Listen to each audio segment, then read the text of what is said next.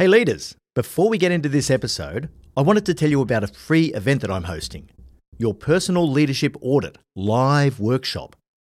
I've put the workshop together because if you want to stand out as an exceptional leader, you have to know yourself, inside and out. Understanding your strengths and weaknesses is critical, and for that, you need a high degree of self-awareness and a commitment to self-reflection. Now, if you're committed to unlocking your leadership potential, then working through a self-assessment like this is going to help you to quickly identify a path to higher impact. I'll be leading you through a deep dive into the 7 imperatives of my No Bullshit Leadership Framework, so that by the end of the session, you'll know exactly what areas you need to develop if you really want to stand out from the crowd. We're only opening up 150 spots, so register now at yourceomentor.com/workshop. That's yourceomentor.com/workshop. Are you selling a little or a lot? Either way, Shopify helps you do your thing. Shopify is the global commerce platform that helps you sell at every stage of your business. From the launch your online shop stage, to the first real-life store stage, all the way to the did we just hit 1 million orders stage. Shopify's there to help you grow. It helps you turn browsers into buyers with the internet's best converting checkout. In fact, 36% better on average compared to other leading commerce platforms. And now you can sell more with less effort thanks to Shopify Magic, your AI-powered all-star. Most of the business owners who listen to No Bullshit Leadership want to go large. What's so cool about Shopify is that no matter how big you want to grow, it gives you everything you need to take control and take your business to the next level. Sign up for a $1 per month trial period at shopify.com/leadership, all lowercase. Go to shopify.com/leadership now to grow your business, no matter what stage you're in.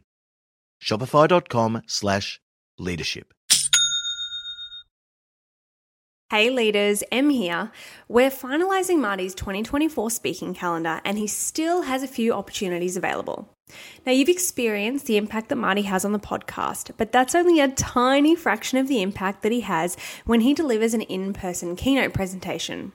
If you'd like to book Marty to speak at your organisation's event, go to martingmoore.com or send us an email at hello@martingmoore.com and we can chat about how to tailor his powerful message to your leaders to achieve real results.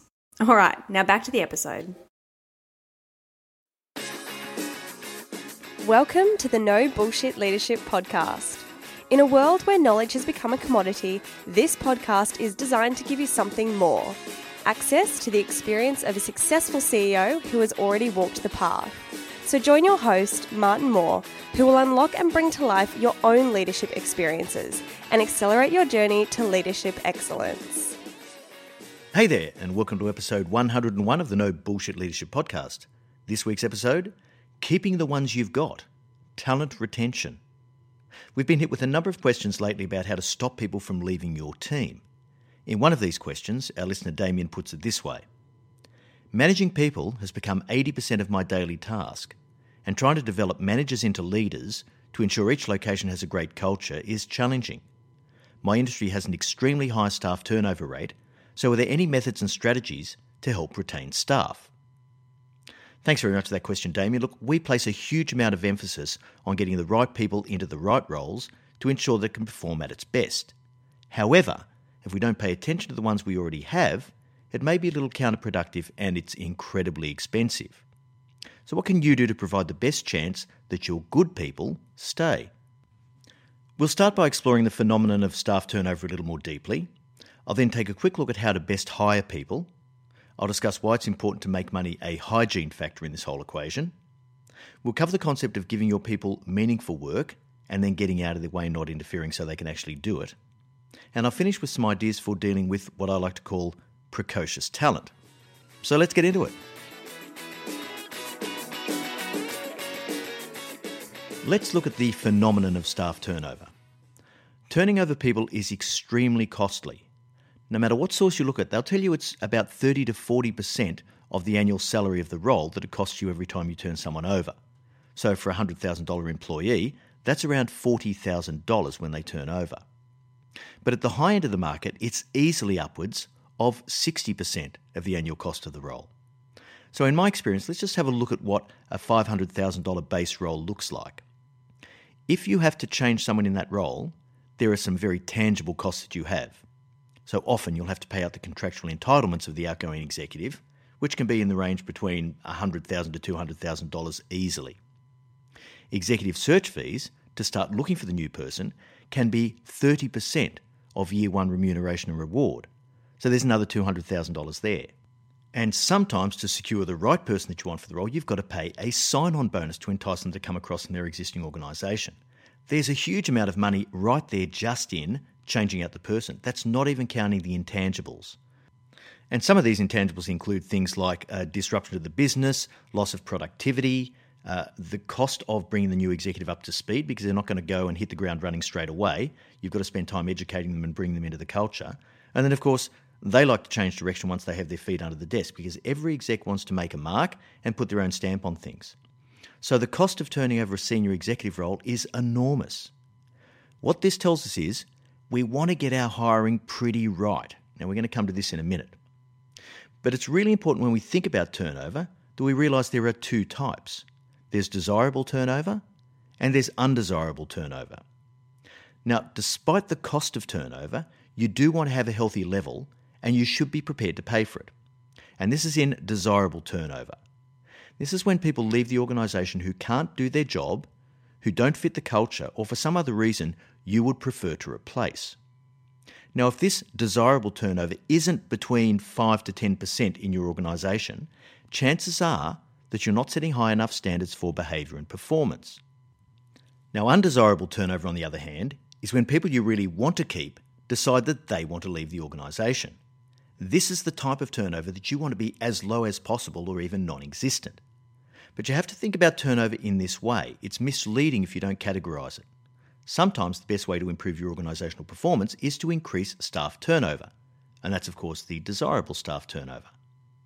I've led portfolios on several occasions across my career where the turnover in some parts was way too low, and our ratio of undesirable turnover to desirable turnover was way too high.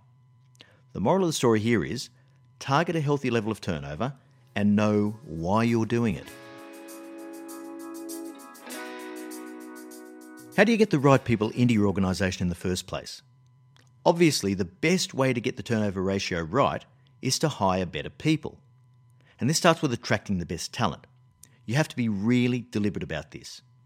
I'm going to refer you back to an old podcast episode number 12, The War for Talent. And this is really important in terms of understanding who you should be targeting to hire and how you can actually get better people in through that hiring process based on the talent pools that you have to deal with. So just a very quick recap on this. First of all, you've got to understand the pool you have available in any given role and make sure you really know your company's employee value proposition. In other words, why on earth would someone want to come and work for your company? You've got to be really deliberate about describing this so that someone who doesn't have in-depth experience or internal experience of your organisation can understand what's in it for them. You want to get a great fit with a great person, and so this is a selection and filtering tool that helps you to hire better. You'll have a range of quality to choose from, and what you want to do is always head for the high end of the talent pool that you have available to you. You have to be super deliberate in that process though. Know exactly what you want before you go to market and conduct as many interviews as you need to. If you think you want to talk to someone 4 times, you talk to them 4 times so that you can ask all the questions you need to ask to do your due diligence. Reference checking is another way of doing some sort of verification, and it's very, very important. Now, I have a little rule of thumb. When I'm hiring senior people, I want to talk to as referees their last 2 direct managers. Why? Because they're the people who have the most recent experience of what this person's performance and behaviour is like. Very often, you'll find that people don't offer up their last 2 direct managers as their referees. And this is where you have to be firm. If they won't let you talk to their last 2 direct managers, that is a massive red flag. And so just bear this in the back of your mind. Another thing about reference checking is don't delegate these to a recruiter. I mean, I love recruiters and all respect to them, but for a recruiter, this phase is a box-checking compliance exercise. I want to sell this person into the role, they're the preferred candidate, and I want to make sure that I've checked this box, which is talk to the referees and tick off the things I need to tick off. If you want to really drill down and get serious about it and start to get really diligent about finding out whether a person has any flaws, you need to do those yourself, and you need to do them really, really diligently. And while we're talking about uncovering flaws, psychological and aptitude testing I find essential for senior roles. There's only so much you're going to find out in an interview room or from a resume or even from talking to a referee. They are all geared to let you see the applicant in their best light. If you do some independent testing on them, you'll find out more about what they're really like and their chance of success fitting in with your organisation and performing in the role you've got them in to a much greater degree of accuracy. Everyone talks a good game. And from there, it's all about values and cultural fit. You can't change someone's values and belief system easily, if at all. You can train them, you can give them new skills, and if they're smart, they can learn almost anything about your business. But if you haven't got the right behavioural and cultural and values fit, you're already screwed and they're not going to work out.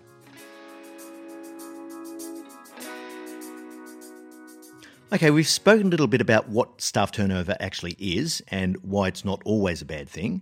We've spoken about getting the best people in, and now we need to think about what role money plays in motivation, because paying people more doesn't necessarily get you a better outcome. Although a lot of people are driven by money, this is almost never their main reason for staying in an organisation once they've accepted a role. Here's a rule of thumb. You have to pay people enough money that you take it off the table as an issue. This is what we call a hygiene factor. It has to get to an acceptable level, and then beyond that, it's not really the main driver. In my experience, when people become dissatisfied with what they're paid, this is usually for non-financial reasons. For example, in the hiring process, you may have misrepresented the role in some ways, and you're actually asking a lot more of them than you'd indicated at interview. For example, someone turns up in your organisation for a new role and suddenly discovers, oh, hang on a minute, this organisation, we always come into the office on Saturdays and work for half the day. Now, if they didn't know this beforehand, that could be a source of some level of dissatisfaction. Or maybe they see someone who's a passenger getting paid more than they are. Why should I work my butt off when you're paying Jethro more than me to surf the internet all day? Really? Or maybe perhaps in some way you've broken the psychological contract with that employee and their immediate reaction is to go to the salary issue. I'm not getting paid enough for this shit. This is what happens when they have a bad boss. And there's this cliche that says, people join organisations, but they leave bosses. I'm sure you've heard that. So to take money off the table as an issue, all you really have to do is ensure that your people feel as though the expectations that you put on them are consistent with the money you're paying them. Don't be unrealistic about what you can get people to do for the amount of money you're willing to pay. I remember years ago, I actually applied for a project manager role when I was a young guy, and I read this specification from a recruiter in our financial press in Australia. And the way it described the person they were looking for, it was the project manager who could walk on water and back. The skills, the qualifications required, the scale of the job, it looked like it was a top-notch role. So I spoke to the recruiter and asked him a few things about it before I put my application in. When I asked about the remuneration, she hesitated. She said, it's paying $37,000 per annum. After I took a second or so to let that sink in, I said to her, so do they only want me on Tuesdays? Really, if you want the right person in the role, you've got to be prepared to pay for quality. You want the best in market, but you're not prepared to pay in the top quartile of that role type for the location you're in, you're just being stupid, not smart. If you get someone in, they won't stick. They'll just be looking for the next opportunity to get out and get a role that pays the right amount of money. And then you're back to the cost of turnover problem. Pay people what they're worth in a way that they feel satisfied that their remuneration is fair and the rewards are theirs if they perform. I'd always rather pay 20% above market to get the best person. Why? Because those people are the ones that outperform the rest not by 20%, but by 200%. You know these people when you see them. I'm sure you've seen them in your careers, and they are absolutely invaluable.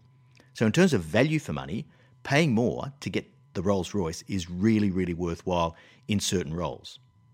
If you pay people fairly from the outset, though, and then reward them appropriately as you see their contribution, they rarely have an issue with money. What are some rules for keeping your good people? Well, as we said, people leave bosses. So the number one thing is to be a better boss. And there's no easy way to do this. There's no shortcut. Becoming a better leader is what this is all about. Why do people stay? You probably all experienced times where you've simply loved your job. And those aren't necessarily the highest paying jobs you've ever had. I'm sure I've mentioned in a previous podcast episode Daniel Pink's book, Drive. He bases this book predominantly on research from the Federal Reserve Bank of Boston's Research Centre in a study known as the MIT Incentive Study. And Pink distills the puzzle of motivation. He says there are three main drivers: autonomy, mastery, and purpose. And everything you do as a leader has to tap into these things to give people the best chance of getting satisfaction, that deep satisfaction from having impact in their role. I'm going to whip through 5 things here really quickly just to give you an idea of the types of things that feed into this autonomy, mastery and purpose for your people and give them that level of satisfaction that holds them in place, that doesn't see you have an increase in undesirable turnover. So number 1, give people clarity. Not just the what, but the why. Why am I asking you to do this? And let them work out the how as much as possible for themselves.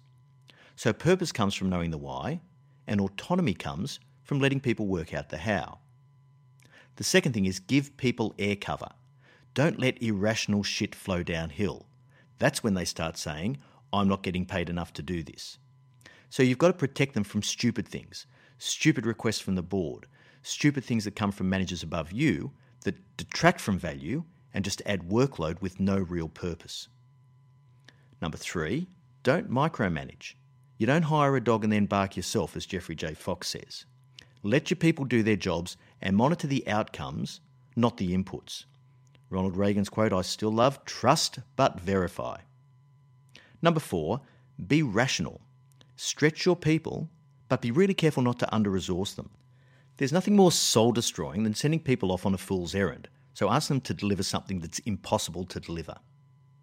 And finally, it's really simple. Number 5, be appreciative. Show your people when they're doing a good job. Show them they're valuable. Give them a pat on the back. Tell them they're doing a great job. This is more valuable than any bonus or pay rise can be if you're doing this frequently, if you're doing it genuinely, and if you're doing it in a timely manner. I just want to finish off with a little piece on dealing with precocious talent. Now, precocious talent, these are the people who are really, really valuable. They perform super well. They seem to have an enormous potential as a future part of your organisational business. But the downside is that sometimes they overestimate their value in terms of their readiness for the next promotion or pay rise. I have been guilty of this in the past myself. I got to the point in my very first job as a software developer after 2 years where I said to myself, stuff this, I'm way better than my boss now. I'm underpaid and undervalued here. People are offering me jobs in other organisations. Why the hell should I hang around?